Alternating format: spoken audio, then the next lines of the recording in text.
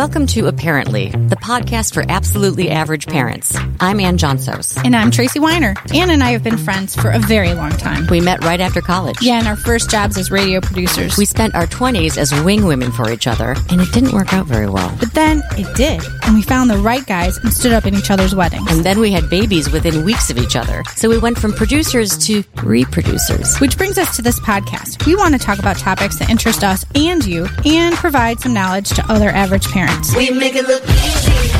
We make it look good. We're average, not experts. So we'll tackle these topics with people who know what they're doing. Yeah, we'll get the experts. And I fully expect to embarrass myself along the way. I'm pretty sure we already have. So, welcome to Apparently. We make it look easy. We make it look good. When everybody sees it, they stop and take a look. So celebrate yourself. Celebrate. So celebrate yourself. It's gonna feel so great. Apparently, as parents and caregivers, we need to talk about the facts of cold and flu season. So we're in the thick of it, and a lot of families are going through it right now. Yeah, down for the count. Yep. Right here. Well, not currently, so Yes. don't worry. Oh my gosh, knock wood, knock wood. Well, according to the CDC, this flu season, which is basically from October until now, we've seen roughly 22 to 33 million flu illnesses. Yeah, so that includes 10 to 15 million flu visits to the doctor and between 210,000 and 370,000 hospitalizations and 12 to 30,000 flu-related deaths. Yikes. Yeah. It's a lot. Well, the season, cold and flu season in the Weiner house has been particularly brutal. Yeah. My husband was sick over Christmas. And for I heard about this from your sister. Yes. Just so you know, full disclosure, I would rather be sick myself and take one for the team and care for my sick kids rather than have one sick husband. They're such babies. The man cold, no, he really did have the flu, but it was pretty brutal. And then my daughter was sick for 5 straight days. She had 104 fever. Wow. Like, she was drinking water, so, she was like staying hydrated, so I wasn't totally worried, but man, it lasted for forever. And then she got better, and then a couple weeks later, after break was over, I've told you about the etiquette and dance class that she's in. It's like an extracurricular thing. I'll be darned, after the first class, those sweaty boy hands, the germs, literally that following Monday, boom, fever's back again. And she's out for 3 days in junior high. All right. Sophie took ballroom dancing last year, and they were required to wear white gloves. I wish we should have done that. I was so glad. I was like, listen, I don't know where to find these white gloves, but it's better than touching boys. Well, after I told my story, because I had to make sure everyone, of course, I'm on the committee for this event. Of course you are. And so I told all the moms about it, and the following week, we went out to Walmart and bought the hand sanitizer pumps. And so when the kids came in the door at school, they got the hand sanitizer on the hands before they did the dance, and then when they left. Okay, perfect. So at least, I don't know, we'll ask the doctor if it's a placebo, but we felt better. Yes. Like we were doing a solid by doing that. Yeah. So do you guys have a policy at your school for, if a kid is sick? There is 24-hour fever-free. And I gotta be honest, I feel like I'm the only one that follows that. Well, no, I followed it. So a couple of weeks ago, Soph had a fever, and I kept her home. It was a little bit selfish of me because I didn't want her to get sicker. I feel like she just needed to sleep. So she had a fever, and she was fever-free in the morning, but I was like, no, you're staying home. And she was mad because she wanted to go to school. But I was like, No, if she's fever-free in the morning, she has to wait till the next morning. Right, exactly. So I kept her home. Okay. And it was on the weekend. So then she had, the long weekend to recover. And that last day when you keep them home for fever-free is pretty rough because they're like ready to climb the walls. Yeah, absolutely. And they're like, I'm ready, Mom. And I'm like, sorry, buddy. Yep. I remember this one time I was on the playground walking the kids to school, and this was years ago. And this girl, kids are so filter-free and they don't pay attention to what they're saying.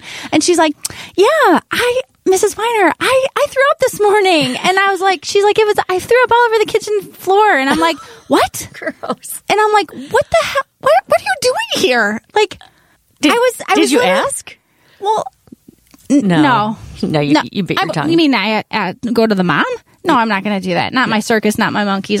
Whatever. But I was really annoyed because then maybe I even went over to my daughter and said, "Don't go near so and so, Susie." Exactly. Don't touch her. Don't go by her because she puked. Like, what the heck? All right. Well, so to talk about cold and flu season and how to keep your family healthy, we called someone who knows a thing or two about germs.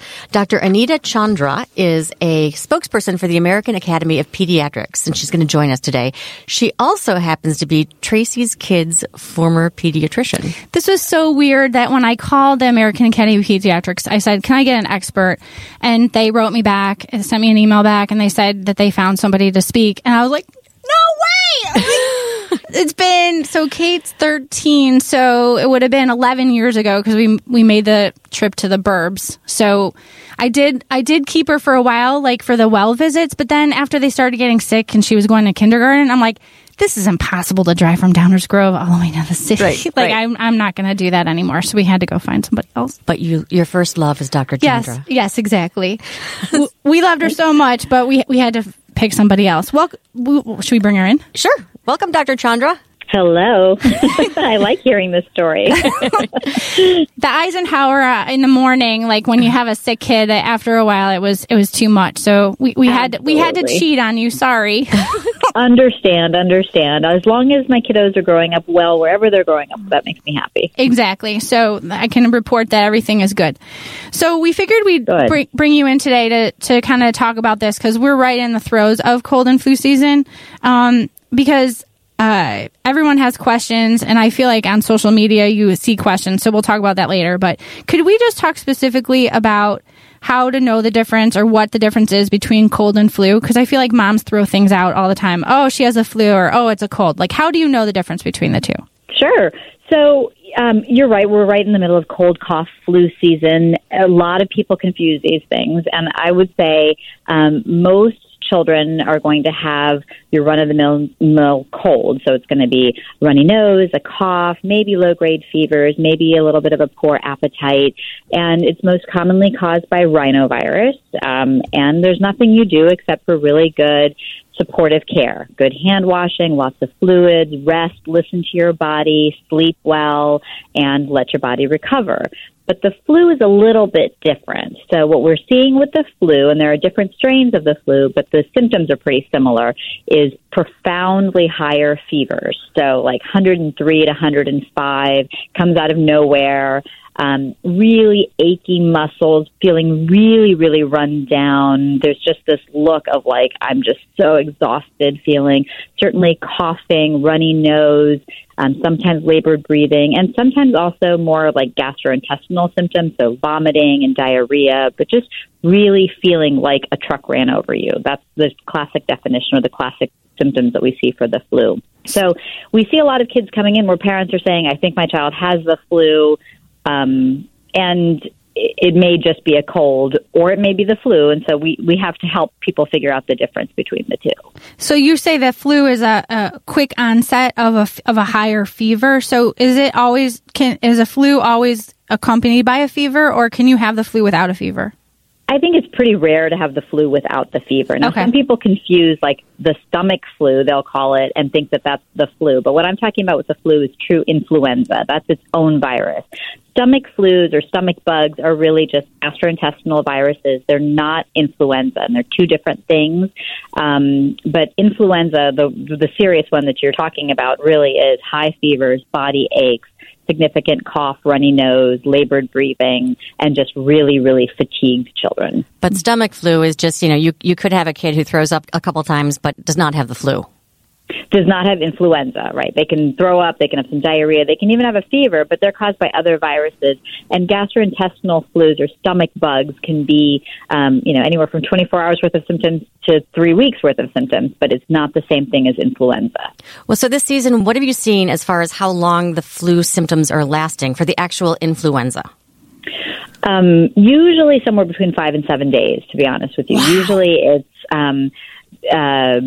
fevers first, and then the rest of the symptoms, the fatigue, the lethargy, the body aches. I've seen some really significant cases of children who have such bad myalgias or body aches that they can't walk. Those symptoms are typically lasting 5 to 7 days. Can you get the flu twice? Because like I said in the beginning, my daughter was had the high fever, 104 over Christmas break, and then got it again. Like it was 102. So it wasn't quite as high, but is it possible you could have it twice? So there are different strains of influenza, and what we're seeing, sadly, this year is that some kids will get influenza B, and then a couple weeks later will get influenza A. They're just different strains of the flu, and it's pretty alarming that we're just seeing the same kid get the two different strains of the flu. But it does happen, and it's really a bummer, like you said, that your daughter had to miss, was out over break and then was out from school too. Yes, it was a total bummer. So when we're talking about colds and, rhinovirus or whatever, right? It's called rhinovirus? Mm-hmm. Okay. Rhinovirus, yeah. Like rhino, like nose. Yes. Okay. So yep. Can you prevent it by taking vitamin C? Or, I used to take, and I don't anymore, but my husband used to make fun of me because I would take Zicam and Echinacea whenever I thought I was getting a cold. Can you actually... Emergency. Yeah, emergency, yes. I did. Well, Kate, once she was sick, I took emergency. Yeah. Is that a placebo? So I don't know that there is a specific amount of, relatively good research that tells us that these vitamins are going to be helpful in preventing symptoms of colds or symptoms of the flu. I think that if you are in your best health, you have your best fighting power. So if you're a person who doesn't eat a good variety of fruits and vegetables, then certainly taking a vitamin is a good thing, and your body will absorb what it needs to absorb. But you can't. There's no superpower to taking extra vitamin C. And we're very cautious about overdoing any of these things with children because a lot of the research hasn't even been done in children. So if it makes you feel healthier and you are able to get better rest and you feel like you're in your best fighting power, then taking a general multivitamin is fine. But I don't see any benefit in loading up with a ton of vitamin C or loading up with a ton of zinc or echinacea or anything like that. Just eat healthy. Get your vitamins through your food? Well, and the way to think about this, and I'm going to get on my, vaccine bandwagon, but I'm going to say the way to prevent influenza as best you can is to stay in your best health, wash your hands frequently, don't be around a ton of people who have influenza or the flu, and get your influenza vaccine. All right. This brings up a embarrassing point for me because one of my kids got the flu shot and the other one didn't. Why is it embarrassing? We didn't even do it. Okay. So I was going to ask, is it too late to get the flu shot or It is not. It is not too late. Flu season, I think you mentioned, starts in October, but it goes all the way until April. And so we are offering influenza vaccines still. And it's, every year we worry about the match. And this year, it seems that the influenza vaccine is not the best match for actually preventing you from getting influenza. However, what it does is it really helps prevent you from getting the complications of influenza. So bad pneumonias, bad myositis, need to be in the hospital. Some of those more significant complications are significantly cut down with getting the flu shot. Also, we find that people who have gotten the flu shot tend to be sicker for less time. Oh, it shortens the duration of it? It shortens the duration of illness, and that in and of itself is really helpful. So, yes, you may still get the flu because it isn't the best match, but it still is the best fighting power we can give you. Okay.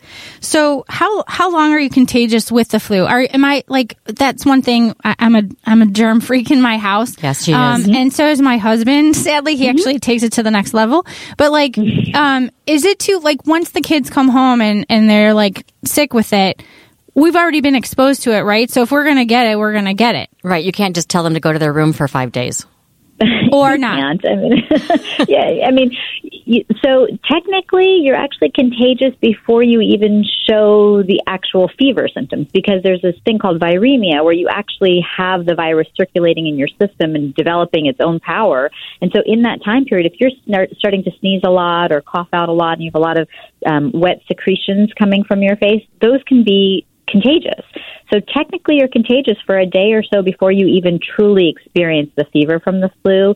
And you are contagious for as long as you've got a lot of discharge from your nose. So if you're sneezing and you've got, wet snot sort of on the countertop or whatever, you're still contagious. Now your contagion goes down over time, but you're still contagious.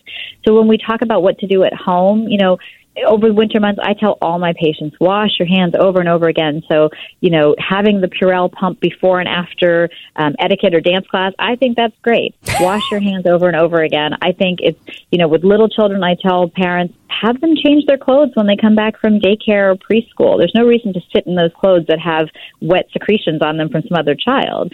So wash your hands well. A lot of people don't shampoo their hair frequently, but do it more often in the winter time. Just get all the germs off of you.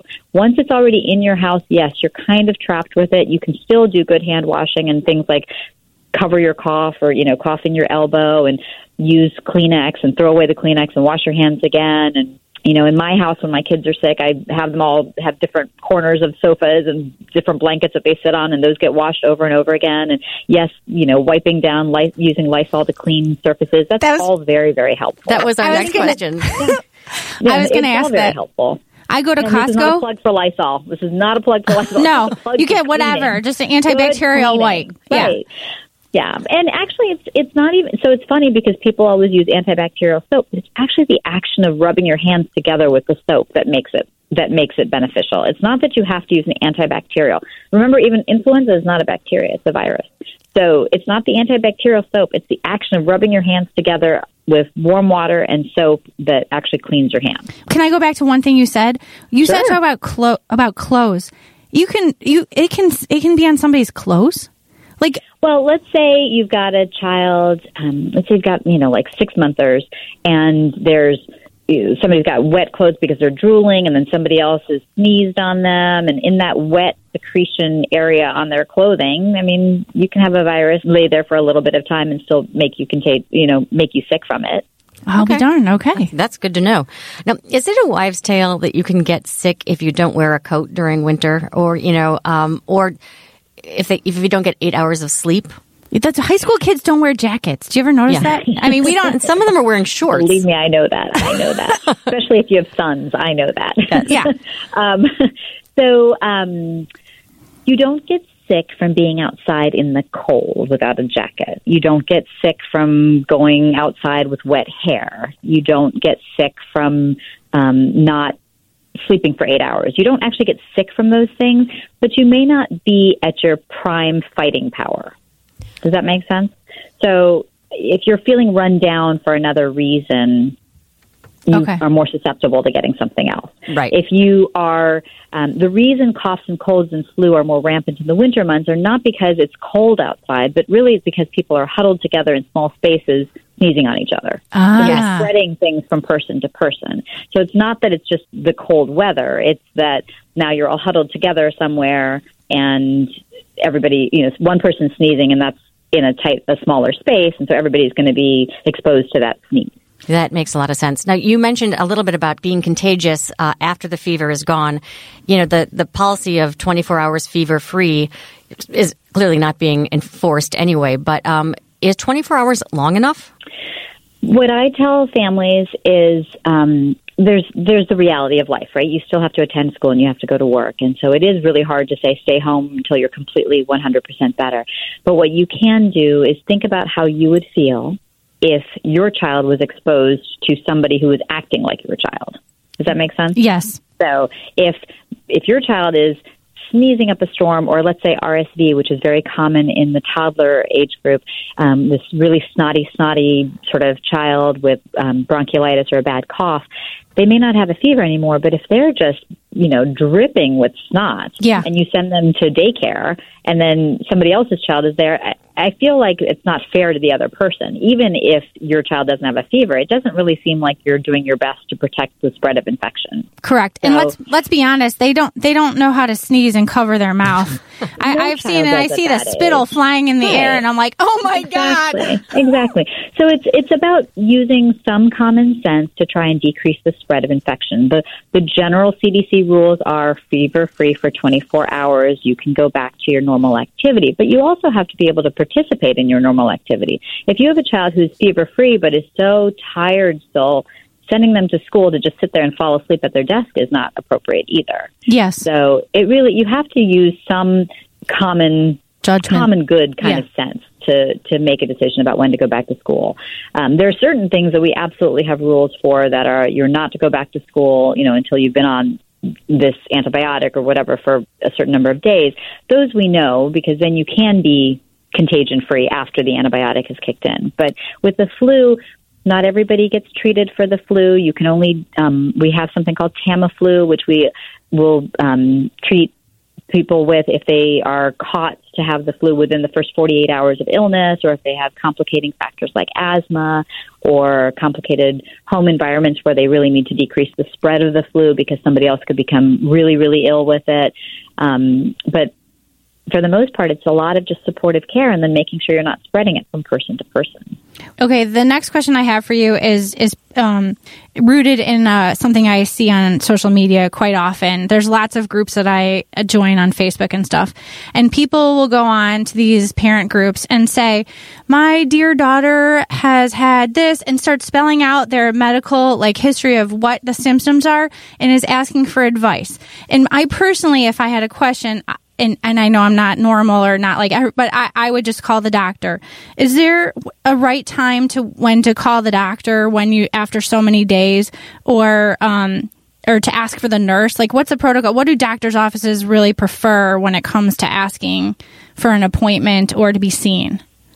I would much, much rather that you call the office and speak to one of our nurses or myself or somebody here in the office rather than seeking out your medical care from social media. I mean, I think social media has its value in certain things, but not in this. I think commiserating with somebody when you have an already diagnosed illness is one thing to do on social media, but yes, to ask for advice on how to take care of something, I feel is not appropriate. I mean, we want to hear from our families because that's what we're here for, is to take care of their children. If you're a parent trying to decide, is this too early to call or too late to call, I think you just have to ask us. Just call. And then in terms of specifically knowing, generally what we advise families is that most illnesses in children are viral, and most of the time your otherwise healthy child should be able to fight everything off. But if you feel like the illness is taking a turn for a more sick appearance, or your child's not breathing comfortably, or fevers can't be reduced comfortably, or they're starting to show you symptoms of dehydration, then of course we want to hear from you. And I mentioned that influenza can really only be treated if it's caught within the first 48 hours.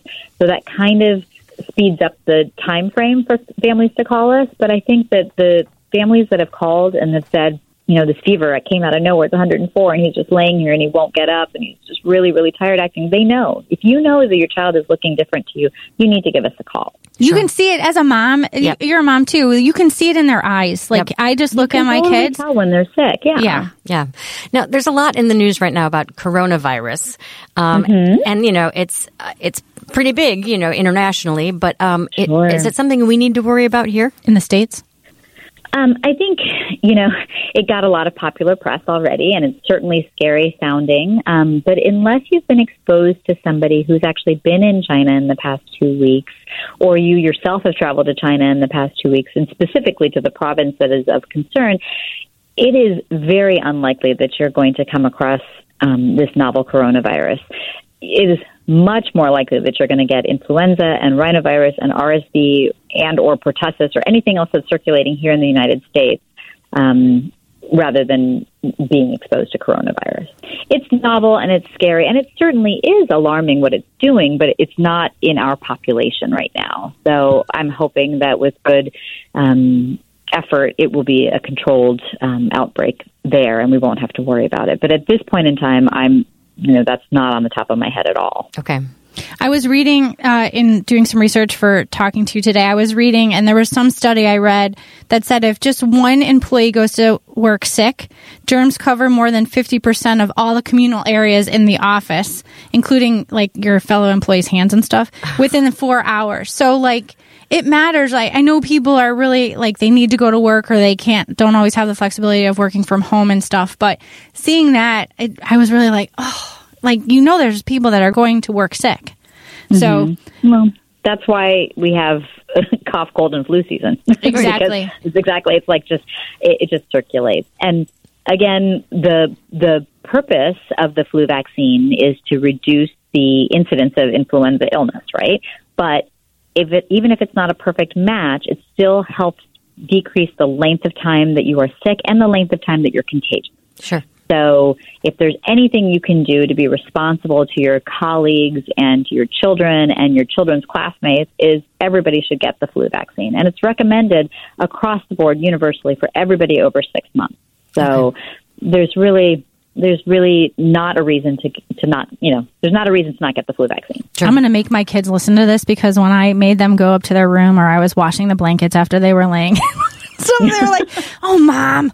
And I'm trying to prevent it, because my son and I kept saying survivors, and we were fist bumping each other because Dad and my daughter got it. And we're like, "We're not going to get it, Mom." That's hilarious. All right. So Dr. Chandra, we asked our listeners for some questions, through Facebook, and some of them step outside the topic of cold and flu, but we wanted to address them anyway. So, several moms, and this is a hard one.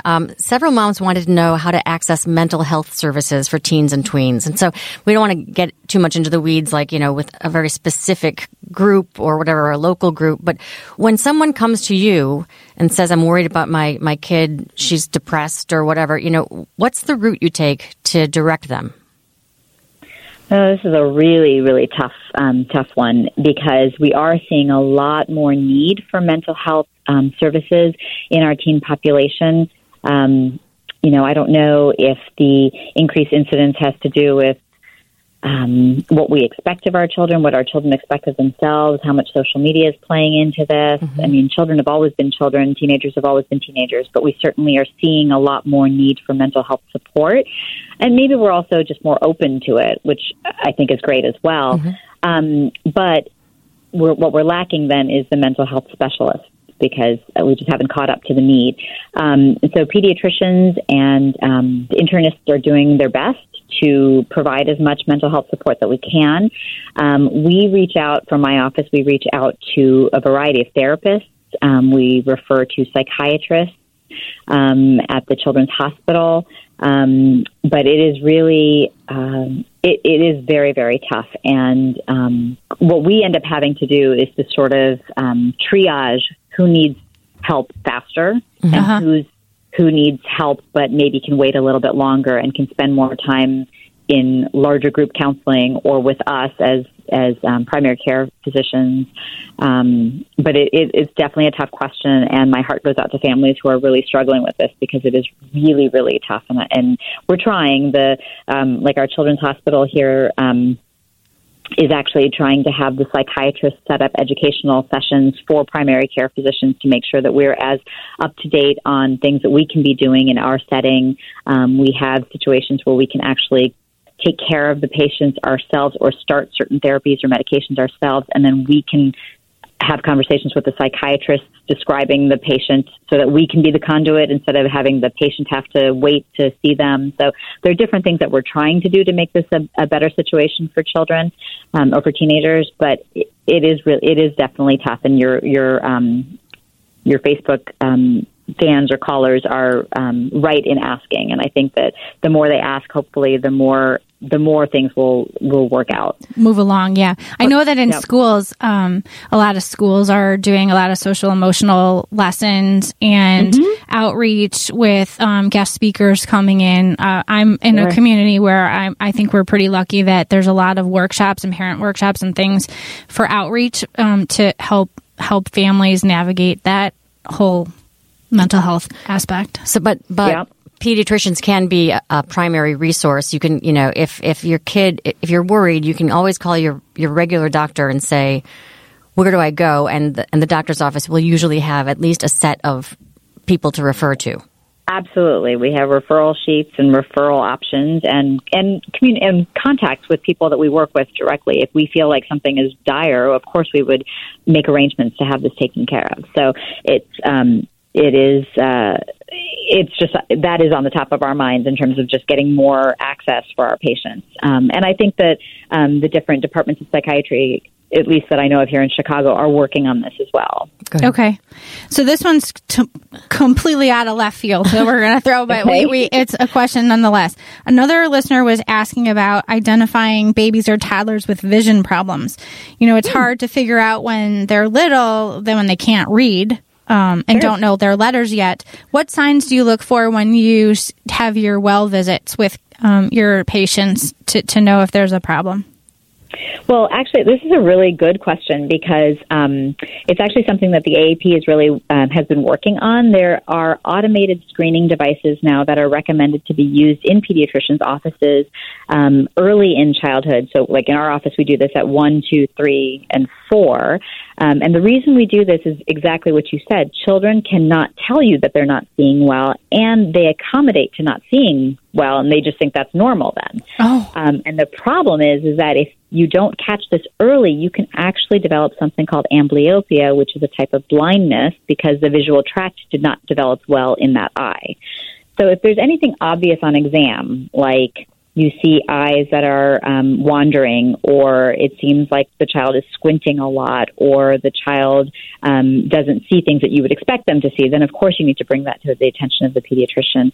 And we, like I said, do these screenings, but if there is anything that we're concerned about, we would set you up with a pediatric ophthalmologist to have a full vision exam done. Most often, the thing that parents don't realize is that a pediatric ophthalmologist, to do a good exam, needs to do a dilated eye exam. And that's the part that is really difficult for parents because their child is uncomfortable for like 3 hours getting their eyes examined. But that's what really needs to happen to do a good exam. Yeah, and they have to cooperate.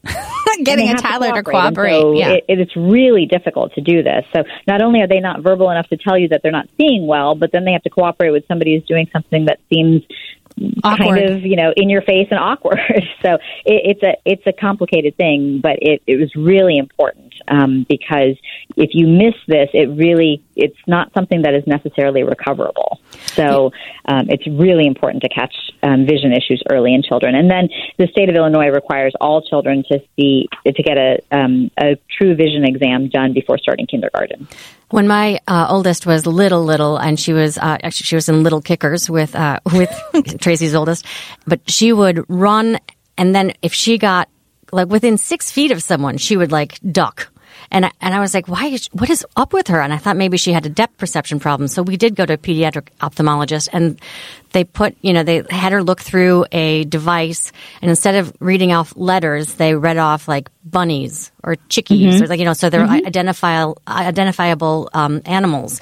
But it was really stressful because she did not like having the gear on her face. Oh yeah, sure. And so eventually, I had to sit there and have her on my lap to do it, which was that was really a brilliant move by the doctor. But and it turns out she was just fine. She just kind of she just avoided people. She was cautious, yes. But it was interesting because I wondered, how could you possibly get a toddler to tell you when she can't read? Yeah, no, I mean, there are things that we can do in the office to examine eyes as well, which are important to do. And, every pediatrician is supposed to be checking certain things at every visit. But to do a true vision exam, you actually really have to see an ophthalmologist, and they have to do a dilated eye exam because they're looking for things that you can't just have a child tell you. They're looking for distances and the length of the eye and how the retina looks. And that's all stuff that really the specialists have to do. Okay. And one more question. What about hearing? Are there signs for that as well? Every baby born in Illinois has a mandatory hearing screen done within at delivery time, or sort of within the first couple of days after delivery. So that's a starting point. And then what we look for is normal vocalization and speech patterns throughout the first couple of years of life. And if there's any concern, or if a child has had repetitive ear infections, or if there are any other concerns for delays in the child's development, then we would have them see an audiologist to do a formal hearing screening done. Okay. And this is a random one, but I've been seeing a lot of babies with helmets.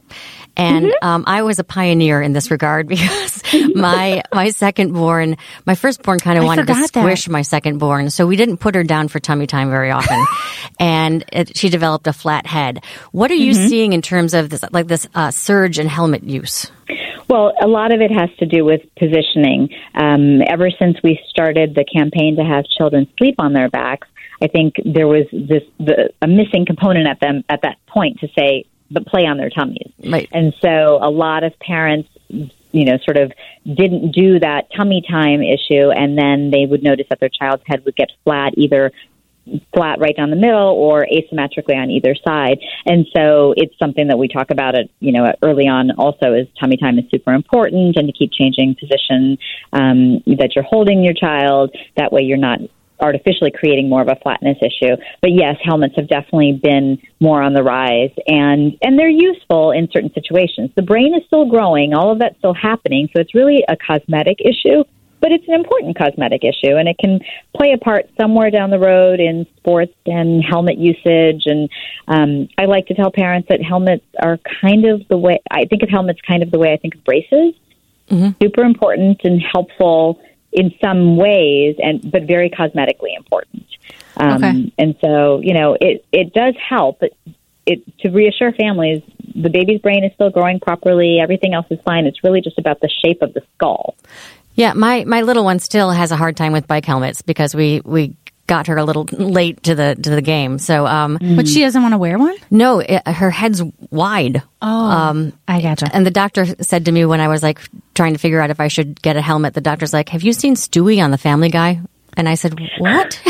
No way. Yeah, he was like, "That's what she's going to look like." So, and I don't think he was actually trying to sell me something. I think she was just, we hadn't noticed her head was getting very wide. Oh. Yeah, it can be an issue. I would have to say a lot of this is a first world problem. Oh, yes. Yes. The helmet issue is a first world problem, but it's our world. So, if your child's going to grow up and be a skier and needs to wear a helmet all the time and has to get all these accommodations done to the ski helmet because of head shape, that's an issue. And we don't have enough data to know what it does head shape is doing, or altered head shape is doing to the connection between the skull and the spine. Ooh. Like there's a space there that, if the hole that the spinal column sort of inserts into where the skull is, if that's not the same shape as it's supposed to be, could that be a problem? Okay. We don't know entirely yet. So it is an important thing, but it is a cosmetic thing primarily. Gotcha. Thank you so much, Dr. Anita Chandra, the pediatrician and spokesperson for the American Academy of Pediatrics. I'm so glad I called and they connected. It's like it was meant to be. Like we're supposed to connect with each other after all these years. So exactly. Thank you so much for helping us walk through it. Also, I just want to say to the listeners, Dr. Chandra got on the phone. She's like, "Oh, I remember your voice." Yes. That's okay. It's memorable, Tracy. It's a voice for radio? Yes, exactly. It's a voice for radio. Yes. It's a calming voice. I like it. Well, thank you, Dr. so Chandra. much. Good to speak with you. So apparently we need to have good practices in place at home, right? Washing hands, getting sleep, eating right in order to avoid illness. We can help others by keeping our kids at home when they're not healthy. Yes. And tummy time's important. Yes. Even now? Yeah, exactly. Right. I'm going to go lie down on my belly right now.